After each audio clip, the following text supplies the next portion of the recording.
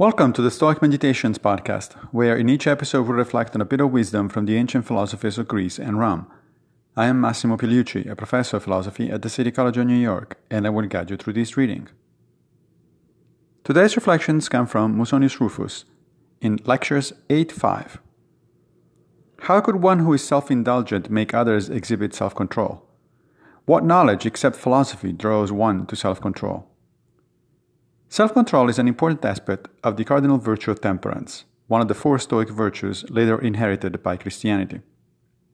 As with all virtues, it is important not just to understand the concept, which isn't that difficult in the first place, but also to practice it every day at every given occasion.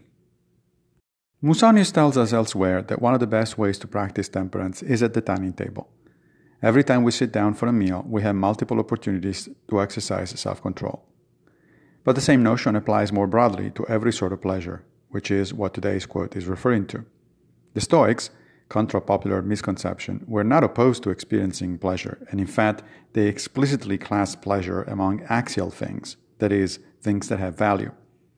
But that value should never be as high as that of virtue, which is why pleasures are referred to in Stoic lingo as preferred indifference.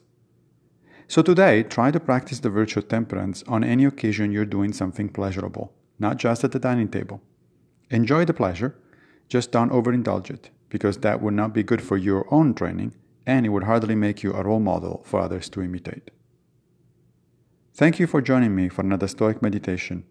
I will be back with a new episode very soon, if Fortuna allows, of course. One more thing, if you don't mind. If you like this podcast, please consider supporting it by going to anchor.fm/Stoic Meditations.